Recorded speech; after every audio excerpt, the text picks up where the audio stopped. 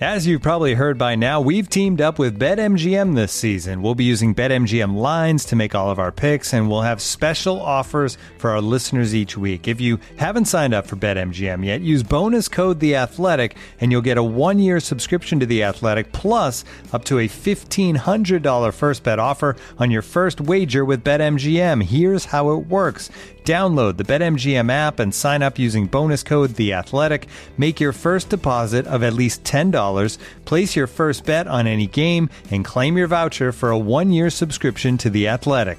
See BetMGM.com for terms. U.S. promotional offers not available in D.C., Mississippi, New York, Nevada, Ontario, or Puerto Rico. Gambling problem? Call 1-800-GAMBLER. Available in the U.S. Call 877-8-HOPE-NY or text HOPE-NY 467-369 in New York. Call 1-800-NEXT-STEP in Arizona. 1-800-327-5050 in Massachusetts. 1-800-BETS-OFF in Iowa. 1-800-270-7117 for confidential help in Michigan. 1-800-981-0023 in Puerto Rico. First bet offer for new customers only in partnership with Kansas Crossing Casino and Hotel. Don't forget, if you haven't signed up for BetMGM yet, use bonus code The Athletic, and you'll get a 1-year subscription to The Athletic, plus up to a $1,500 first bet offer on your first wager. And now, two pigeons bemoaning the fact you can stream DirecTV satellite-free. Hey, Frank, a little birdie told me you don't need a satellite dish to get DirecTV. What's little birdie? Was it Jimmy the Sparrow? It's a figure of speech. Point is, you can stream DirecTV over the internet now. Oh, sure. Next you're going to tell me those big birds are made of metal and filled with people, right?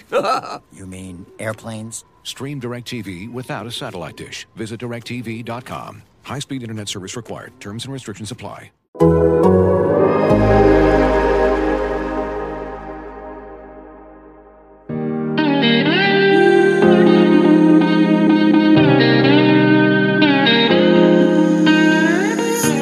culture is the culture. It's 4 to 6 A to B, competitive excellence, and the brotherhood. The plan to win has never changed. So the culture here and the plan to win is always going to be here at Ohio State.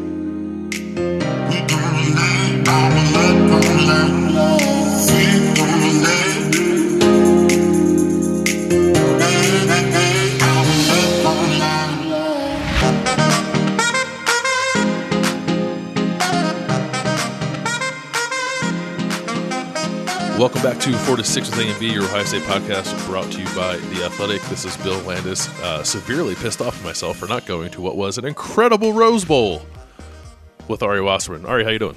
Can't help that you're entitled and don't love the game, but, you know.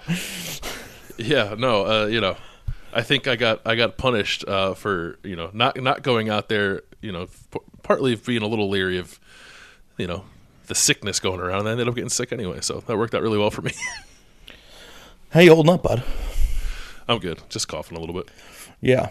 It sucks to suck, It's so funny because, not that I've been exposed to COVID more than just about anybody, and it's just kind of like one of those things where it's just, you can't run from it, man. Like, you just get it. I'm slow anyway. It got me. Yeah. You thought your body had a mutual understanding, but it... yeah. I thought I was, quote, built different. Turns out I'm not. Yeah, I got it last year in Dallas with no friends and no social life because I happened to need to go pump a tire and I never got out of my car. So, it is what it is. I will say... You have to watch a cool game on TV, though. And I don't know if this is the way the podcast should start because the Rose Bowl was amazing and whatever, but, I covered the Cotton Bowl and we weren't allowed to be anywhere around the players because of COVID protocol, and I understand that. And we weren't allowed to go down... onto the field or be anywhere near the players after the game to protect them, but then their team outing was going to the Cowboys game. So it's just kind of Yeah. We can talk maybe the media availability at the Rose Bowl was better than I thought it would be. That was a misfire by me. It was a misfire by me. I'll own that. Yeah. And it's not, you never know how they're going to handle it though. Yeah, you couldn't be sure, I suppose. Because at the Cotton Bowl, it was non-existent, and that's what it seemed like it was going to be at all the bowls. And in California, you would think it'd be even worse than Texas, but yes, sometimes you don't. You spin the wheel, and sometimes it just lands on the wrong slot. Yeah, that's right. Still, though, one of the top 5, I think, most entertaining football games I've watched. Maybe top 10. Yes. 5 is pushing it, but it was a wildly entertaining Rose Bowl. Yeah, so... That Ohio State won, by the way, 48-45. Two things. One, am I crazy for thinking that Ohio State was going to win that game the entire time? Like I didn't think I saw your tweet during it. Yeah, I deleted it because I didn't want to be called a homer. But like I never thought they were going to lose because I didn't think that Utah was going to score 70 points, and I didn't think that Utah was going to stop Jackson Smith-Njigba from picking up 60 yards of reception. So like I just knew at a certain point that the jig was going to be up and Ohio State was going to be in a pretty good position to win it. And it was like funny because I saw your tweet after the game, and you're like, Ari asked me on the show last week if anything memorable would happen in this game or if there'd be any moments, and we weren't sure. And it's like, yeah, it was a very fun, memorable game, and winning the Rose Bowl that way is certainly entertaining and fun. I don't know how much we actually learned, though. Is that a hot take? No, I don't. Well, I think we learned, like, I don't know if there was much doubt that the young receivers were good, but we got, like, we learned more about Marvin Harrison. I think we knew, like, Jackson Smith-Njigba breaking every Rose Bowl and Ohio State receiving record on the face of the earth. Anytime anybody has a game like that, it's surprising. Like, you know, that even the best receivers in the history of the sport don't have games like that regularly. Yeah. And, I mean, man was wide open the entire game. Like, they couldn't, I don't know if they weren't covering him the right way or if Ohio State found a wrinkle in their offense to spring him open, but it was just like they lost track of him all the time.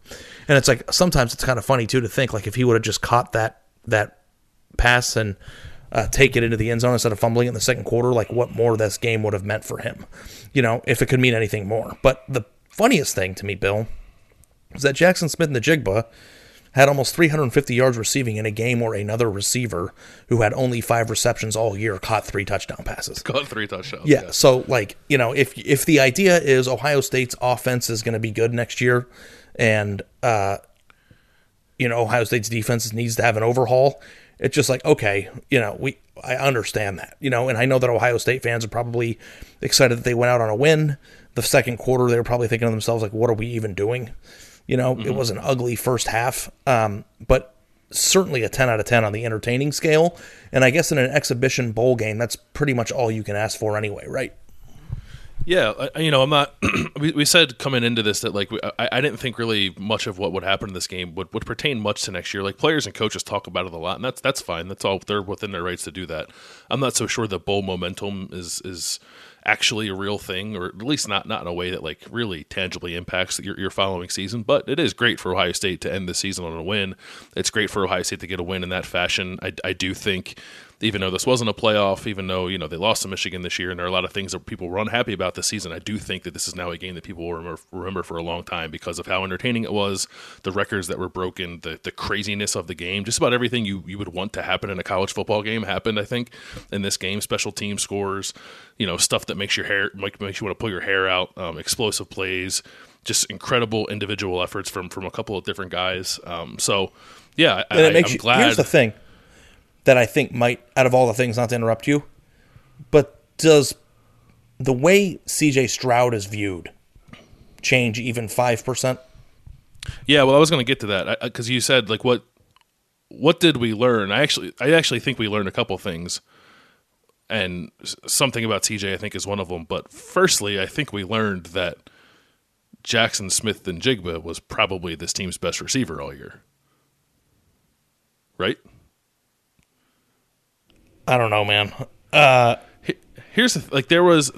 I mean, statistically, I guess. There was some sentiment that, and I think a fair one, that Jackson Smith-Njigba was the statistical leader of this receiving corps because he benefited from the attention that was paid to Chris Olave and Garrett Wilson, which is a fine, logical way to view it.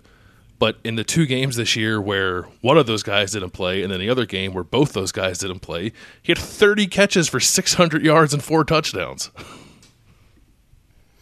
So are you willing to say that you think he's better than them right now? Yes. And those guys are awesome. Like, they're great. They're both going to be first-round picks. They should be first-round picks. They are awesome. They're great receivers. Landis, can I remind you that a month ago I said that Chris Olave is the greatest receiver in Ohio State history? He might be, and he's got one more year to hold on to that title. Then he will lose it to Jackson Smith-Njigba. Wow. I don't think that you're crazy. I don't know if I'm there yet, because it's hard for me. Here's the thing. I am Mr. early explosion in early career. You can tell when you can tell, forget the stats type of person. Mm-hmm. And like, that's all well and good with Jackson Smith. He's already a star. Okay. I hesitate a little bit on calling him better than the player who is the most decorated receiver in Ohio State history just yet. You know, like and it's like best is such a subjective thing because what are we talking about? Statistically, it's a different discussion. Physical, tangible attributes is a different discussion. Like you can make a case that Michael Thomas is the greatest receiver in Ohio State history, but he also never touched the ball when he was on the team somehow. So like it's kind of a murky situation. That said, Garrett Wilson does things well. Chris Olave does things well. Jackson Smith-Njigba seems to do everything well. Like he has, like to borrow Larry Johnson's toolbox, like Jackson Smith-Njigba can catch a pass over his shoulder into the breadbasket with an inch between him and the sideline and a defender draped over his head as easily as he can catch a drag route that's 4 yards deep and go 70 yards to the house with it. He's fast. He runs amazing routes. He can catch really difficult passes, which I think that Garrett Wilson specialized in.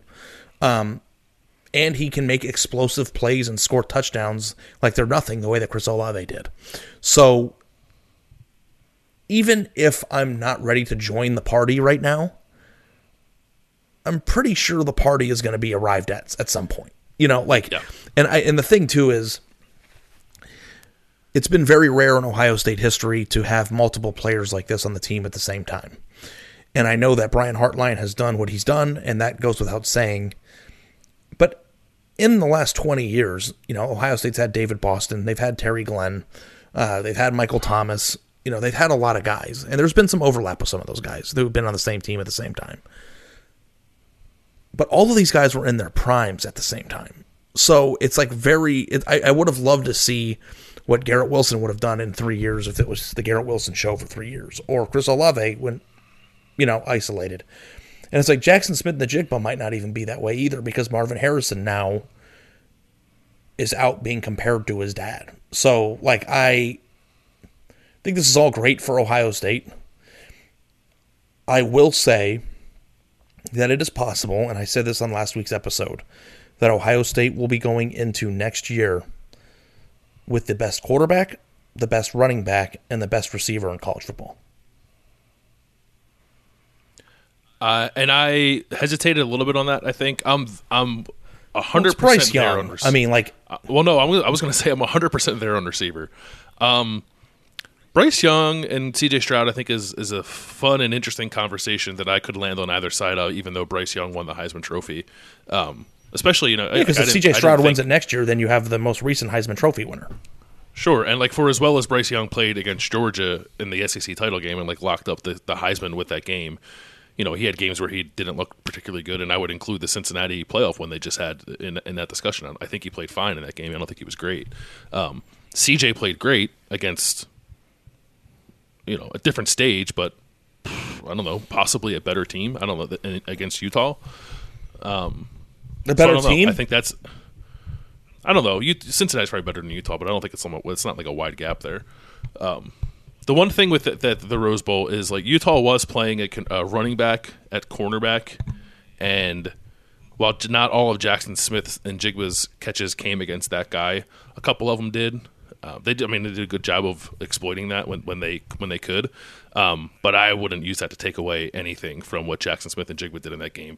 Almost 350 yards receiving, and the fact that the Nebraska game exists and he did it against what was a pretty good Big Ten defense when they were without Garrett Wilson, and then some of the stuff he did just over the last 5 or so games of the season. I think in terms of yardage, he had like as many receiving yards as Chris Olave had all year. So. Like, this kid is, I think, on another level. And if you're hesitant to go there now because these guys that are leaving the program are so decorated and were so productive, so highly thought of, and are going to be first-round picks, that's fine. I'm willing to jump the gun a little bit right now with this kid because I think he is, like, special among the most special players that I've covered, you know, over 8 seasons watching. Here's the thing with Jackson, too. He was one of the most highly decorated receivers in high school football history. In Texas. And like Garrett Wilson also played in Texas. And Rockwall plays in a pretty high division too, if I'm not mistaken. So like he played against some really good competition, and like the proof of what Jackson had been doing dates all the way back to circus freak catches in the the high school state championship games his final year, and the first game he ever played in, which was that acrobatic catch in the back of the end zone, and like now in the Rose Bowl. Now I hesitate a little bit because like doing it against a team that wasn't able to cover anybody the entire game.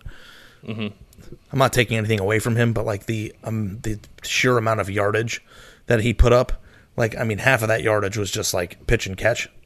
But the secondary is not the strength of Utah's defense for sure.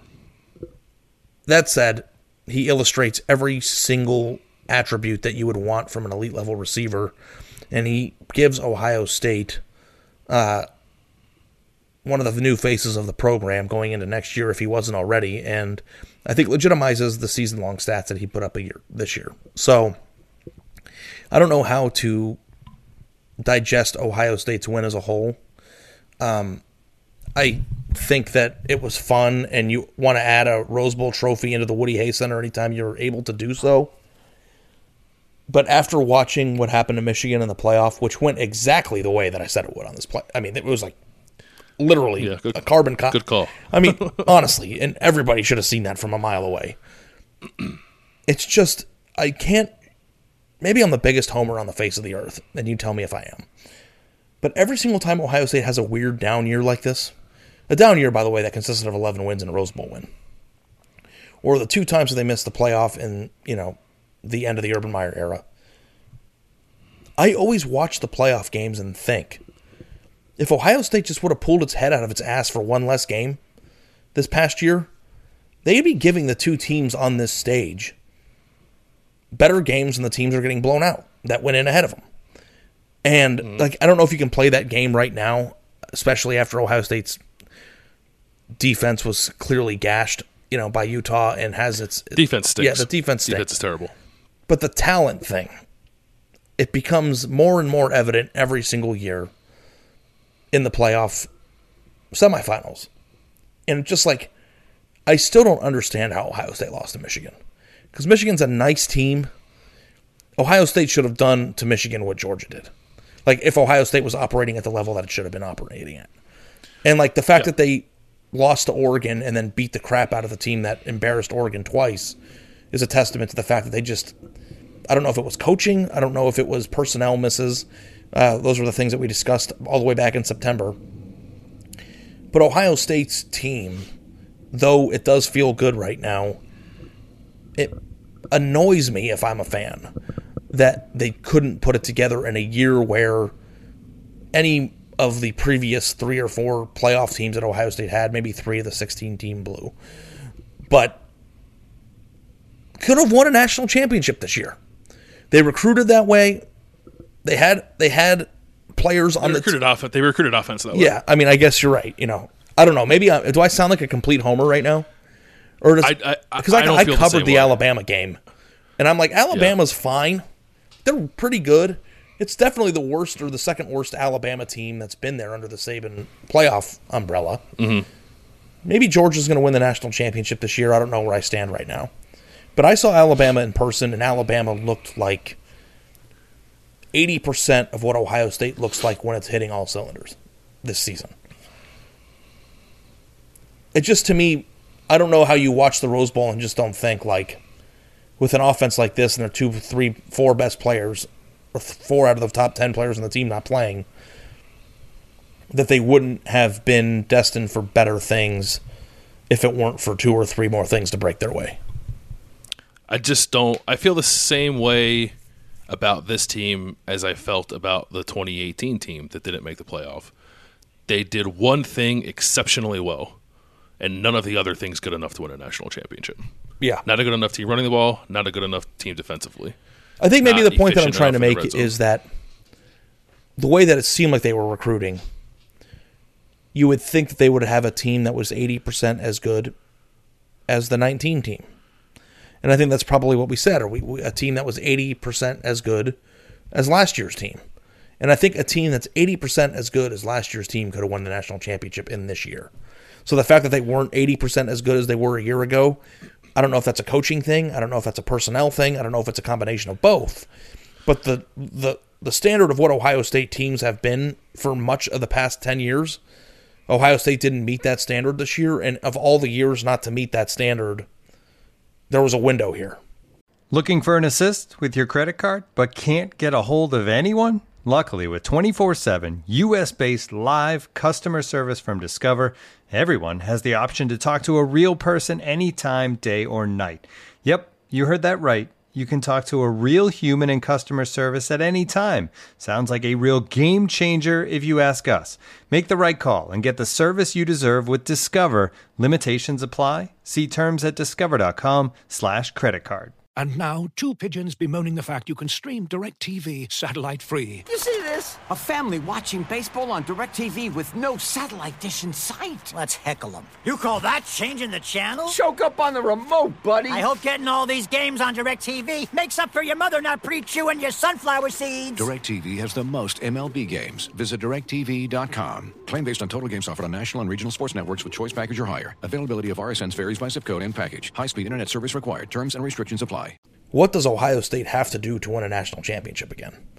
Because there's windows of opportunity there. There have been years where it was there for the taking.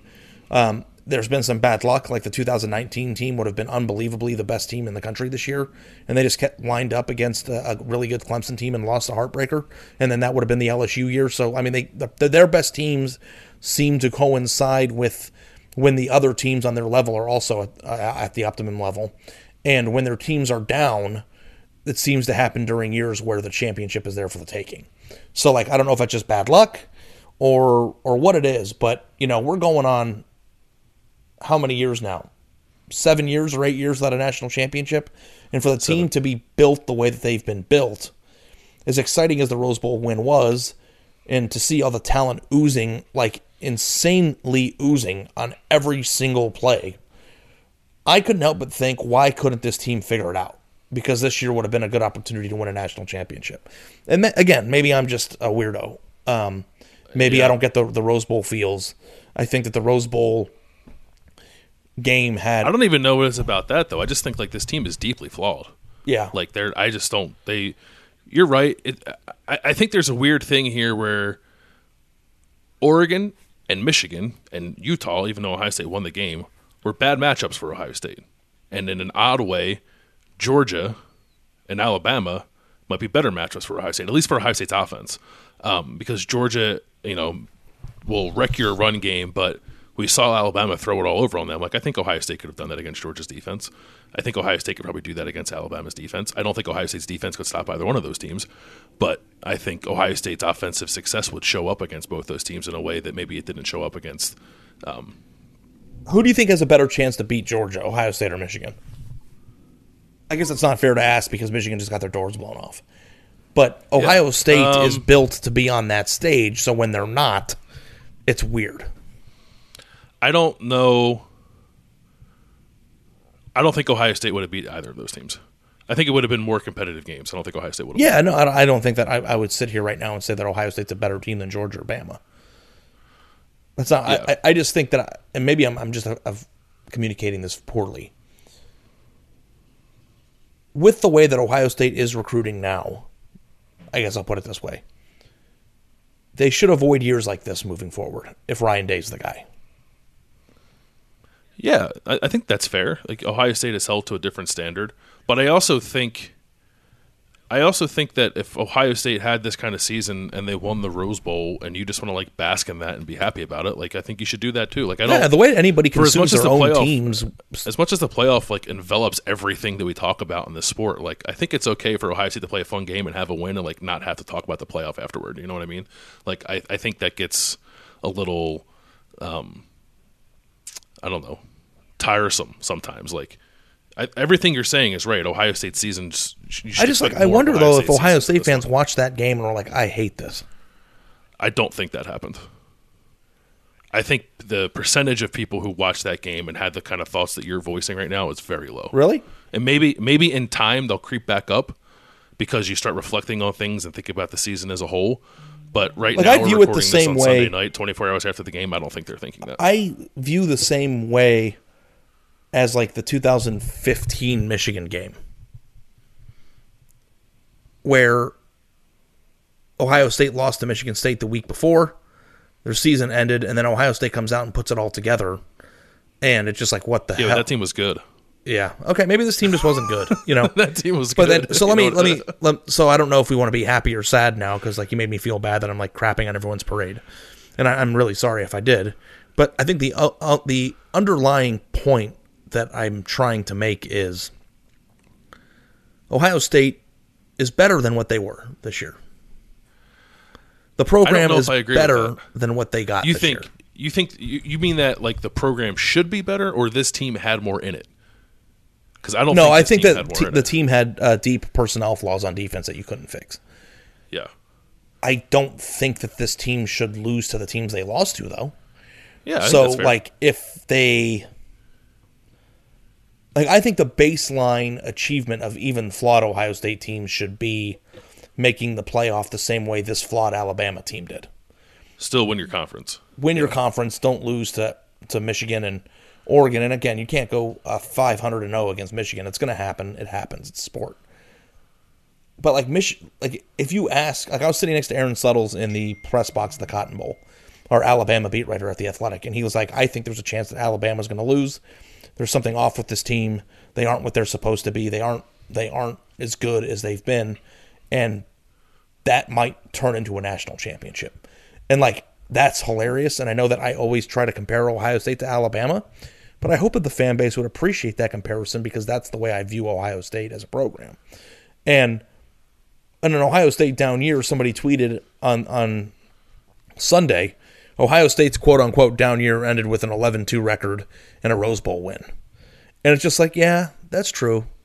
But like Ohio State's down year should be losing in the semifinal of the playoff, in my opinion. And I think that it's an interesting crossroad between enjoying that win. That 4.5 was a joke. And then thinking about what could have, not what could have been, because I think the misunderstanding that me and you were having is that I believe that Ohio State's team on the field this year should have gotten more out of it. And to a certain extent, I guess I do a little bit. I don't think they should have gotten their butts kicked by Michigan. I think that they're a better team than both Michigan and Oregon. The same way I thought that Michigan was a better team when they lost to Michigan State. Sometimes the better team loses. But as a program, the low point should still be higher than the point that it ended at this year. I don't disagree with that. I think you can simultaneously expect more from Ohio State than what this season ultimately was, while also being realistic in the end about what this individual group's ceiling was this year, which was probably 11-2 in Rose Bowl win, or 11-2 and insert your New Year's Six Bowl win here.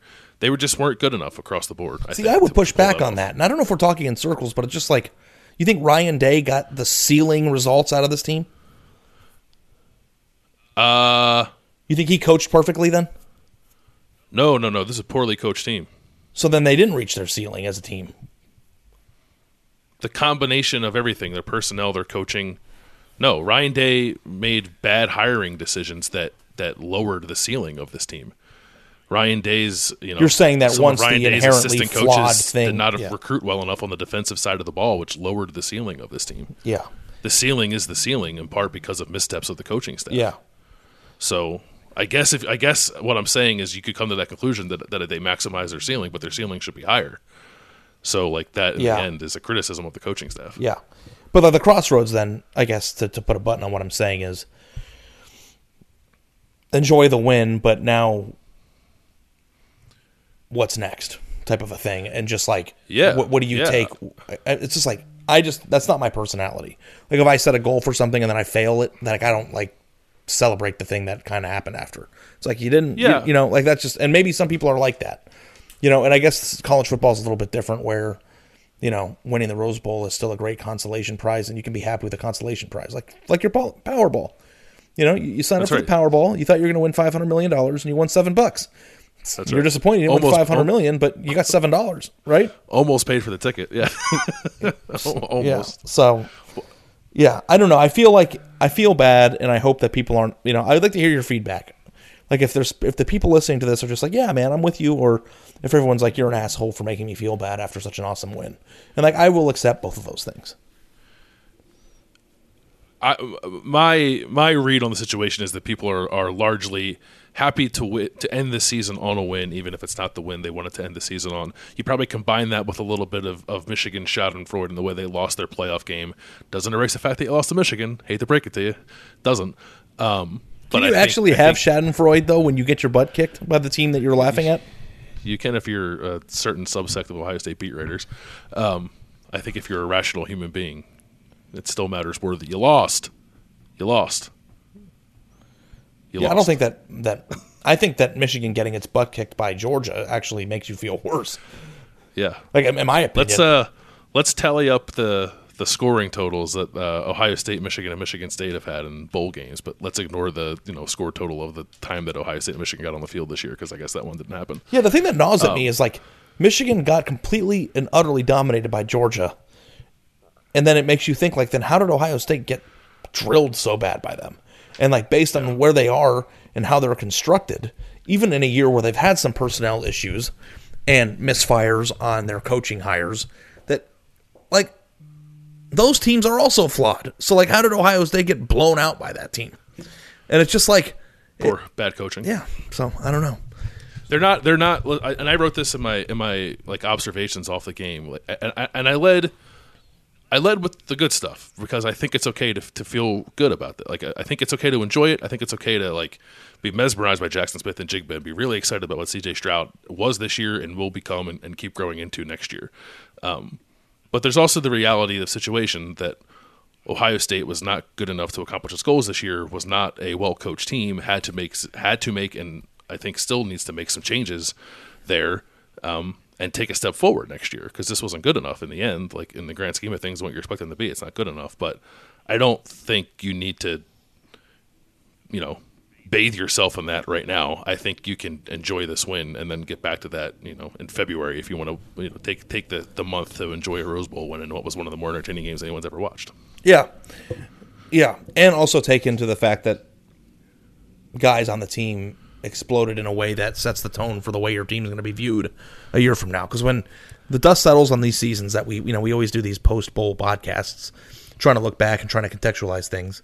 In August, when the season's around the corner, C.J. Stroud, Jackson Smith, the Jigba, and Trey Henderson are going to be on like every magazine and the subject of every discussion, and that's going to be fun. So like from that standpoint, like the idea of what this team is building or has built, at least offensively, Paris Johnson's going to be a tackle next year. Like, there's a lot to be excited about, and rightfully so. And if you had even 5% doubt that C.J. Stroud was as good as he is, some of those throws that he threw in the Rose Bowl are like NFL throws.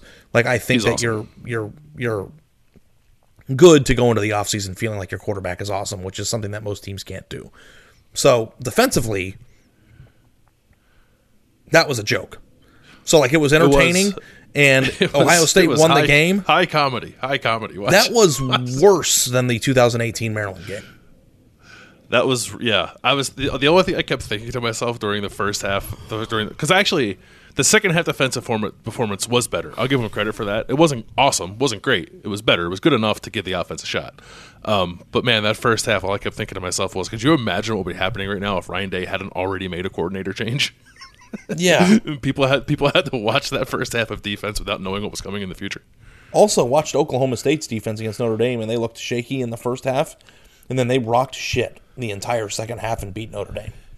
Yeah, that was a good game. And overcame multiple crippling mistakes that Oklahoma State made offensively in the red zone to win that game.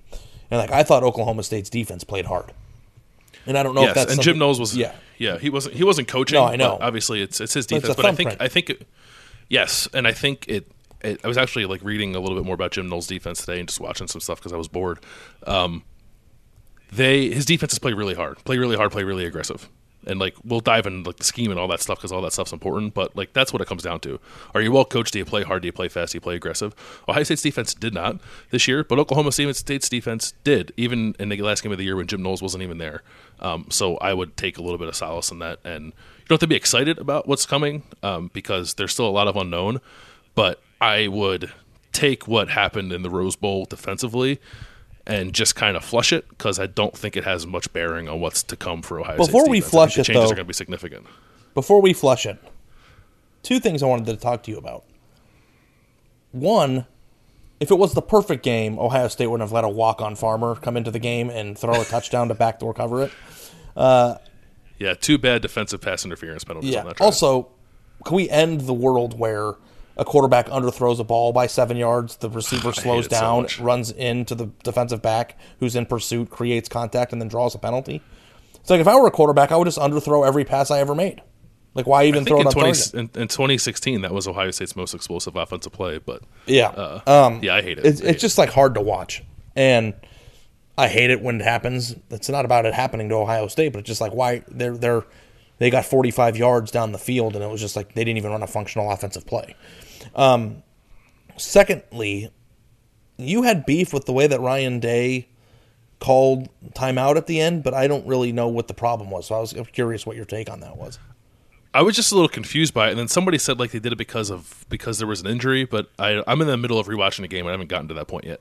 But I thought it was odd that they had 1 timeout left, and he called timeout with 12 seconds left to kick the game-winning field goal, but then left 9 seconds for Ohio State to kick the ball off to Britton Covey, who had returned a kick on them previously, and like had everyone in Ohio State's bowels and Columbus's bowels moving every time he called the ball on a kickoff return. Like I don't know why he left that much time on the clock for Utah to have a chance. Do you think he should have called timeout with 5 seconds left or something?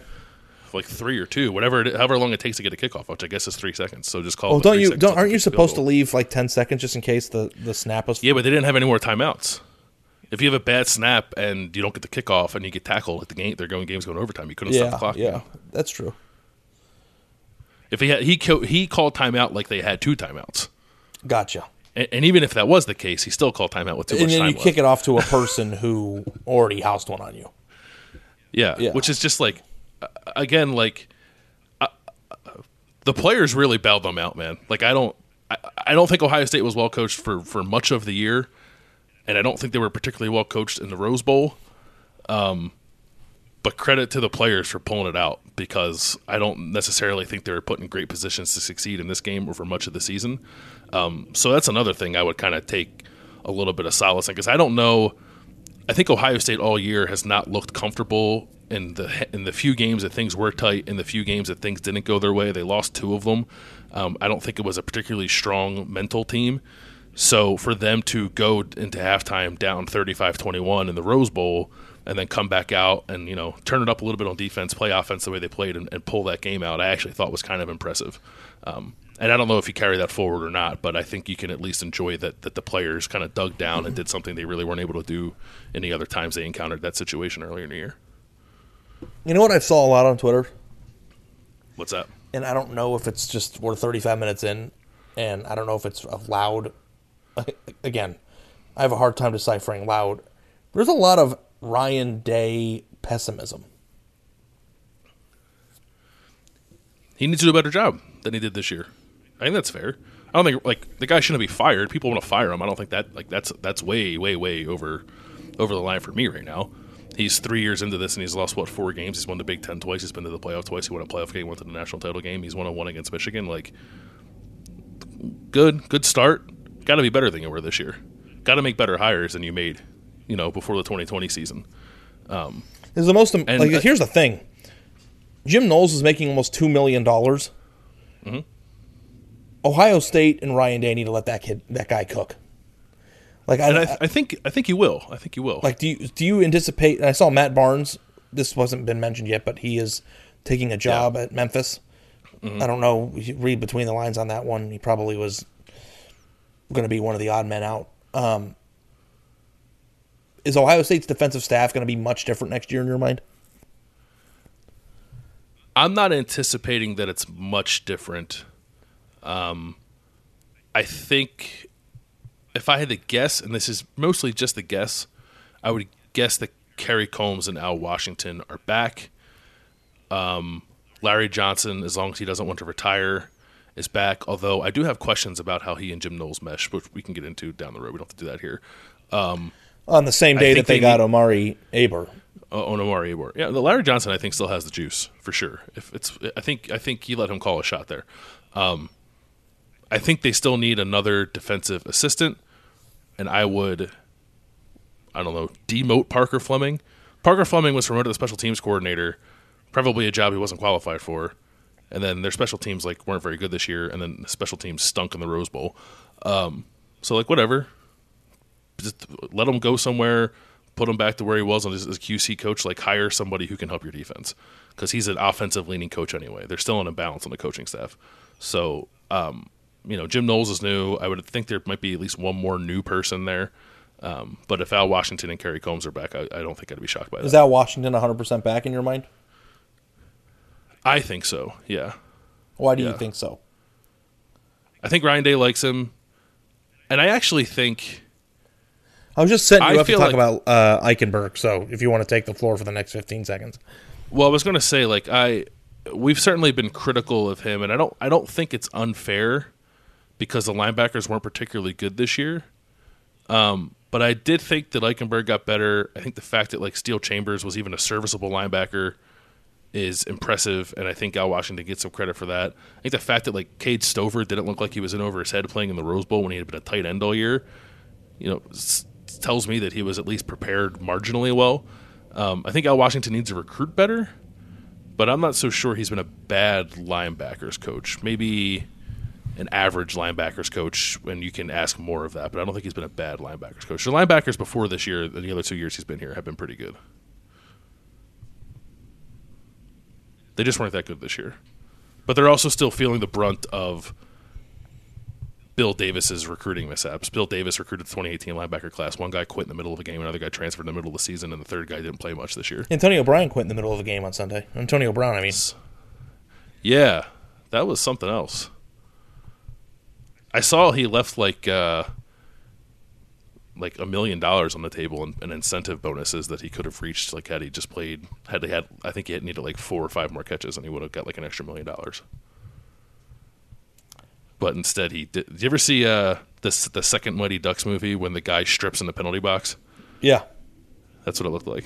Just standing shirtless in the end zone, jumping jacks, running off the field. Yeah. That kind of happened at Ohio State this year. Not quite as. Kayvon Pope kept the shirt on, although he did try to take it off. He also tweeted an F-bomb and then deleted with 2 C's. Yeah. With 2 C's. Is that the same family as Thick with 2 C's? I don't know. I think I'm too old to know the answer to that. Yeah. I'm very curious if they can do it with the defense, because it's just part of me feels like they're still 1 year away. I think that is a fair. Jim Knowles' defense is pretty complex, and I think talent can expedite the process with which that sort of takes hold. But his defense this year was great because he had 5th-year seniors all over the place, guys who had lived in that system for 4 years.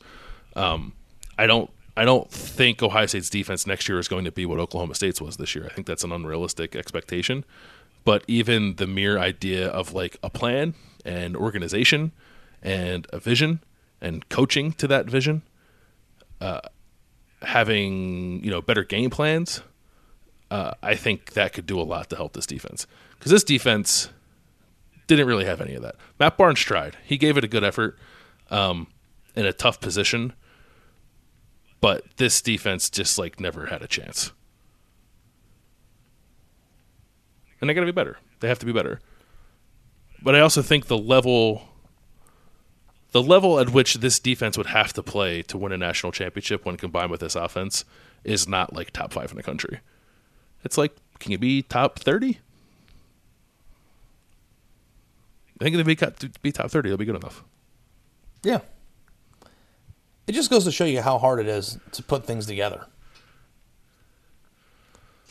It's really difficult. Because Ohio State had the dough. The dough is the talent, right? Had the sauce. I think they had the cheese. I think the topping sucked. Yeah. Or maybe the cheese sucked because toppings you can still have a good cheese pizza. The cheese sucked. I think the dough sucked. No, the dough is the talent. I think the dough is like the underlying structure of what the thing is. And that was not very good. I think the talent are the toppings. The talent are the things that live in that structure. I and disagree. Take it forward. I think dough is toppings because without the talent, or dough is talent because without talent you can't even make the final product. And without That's dough fair. you can't make the pizza. That's fair. You have to have that. Now, You have to have some of the dough might have gotten stale because they've been on the roster too long. I'm just trying to make a pizza analogy here. You know, don't push back on my pizza analogy. I'm hungry. Yeah, me too. We're gonna have Shout to out to everybody who said they were going to go on a diet on January 1 who already has decided to push back to Monday. Diet starts on Monday. What are you talking about? Start on January 1. It's not my fault that New Year's is on a weekend. Yeah, I know. It's called the grace period. I didn't make the calendar. Yeah. I just got an alert from my computer that tells me my flight from Phoenix to Columbus leaves in 10 minutes. I'm here. Dude, they have some pretty good pizza in the Phoenix terminal there, too. They do. I've had it before. Yeah. I don't know what that place is in that one. Yeah, terminal. it's also $19 for a small cheese, but, That's all right. I don't eat when I'm expensive. in airports because I don't fit in the bathroom, so I don't want to do anything. I don't put anything in my body that might make me have to use the bathroom during a flight. Interesting. Yeah. I think there is something about, being in the air that changes your internal body chemistry that, makes it... It does for me. that makes it not go. What happens when you're sleeping? Nobody ever wakes up in the middle of the night, or at least rarely wakes up in the middle of the night. It's like, oh my God, I gotta go take a shit. I don't think that happens. I don't think I've ever been on the airplane and been like, I have to go to the bathroom right now. I don't think that's ever happened to me. And I eat in airports. It's never happened to me either, but I take steps to ensure that happens because these airplane bathrooms, I get in them, I can't even close the door. I'm a big man. You don't want your pen to explode on the altitude. That's right. Yeah. My pen exploded. Yeah, so you know what I am very energized about, though, Bill? I think we have a lot to talk about and a lot to report, and I think our podcast is going to be better during the off season as a result of everything that has occurred this year. Yeah, a lot of moving parts, a lot of things that need to be better, a lot of things that are really good. C.J. Stroud, some things that are really good. C.J. Stroud, excellent. Jack Smith and Jigba, excellent. The other receivers, excellent. I think other things to be excited about, but yeah. What about the offensive line, bud? How much time you got? We have 15 more minutes, I bet. I mean, I don't, why can't they run the ball? Well, part of the reason they can't run the ball is because they only run the ball when they're in the pistol and under center. I just wanted to and set when you you up for only that, when yeah. you only run the ball when you're in pistol or under center, guess what? The defense knows you're running the ball, and that makes it hard. Also, you run the same play over and over again. Also, you have guys playing out of position. Their run game. It sounds like my Madden strategy. Yeah, you just run wide zone with Nick Chubb. Yeah. Or one time you played it, you had didn't you have 500 yards with Adrian Peterson? You ran 10 plays. Oh, that was against you. You can't stop the stretch play. No matter what. Online, one time this was a few years ago. I haven't been able to turn on my PS5 in a year. But Madden 2019, I think I put Tariq Cohen in as the number one running back in Chicago, and I ran stretch play, and I just every play 80-yard touchdown run. And I think I had 900 yards rushing in one of the online games.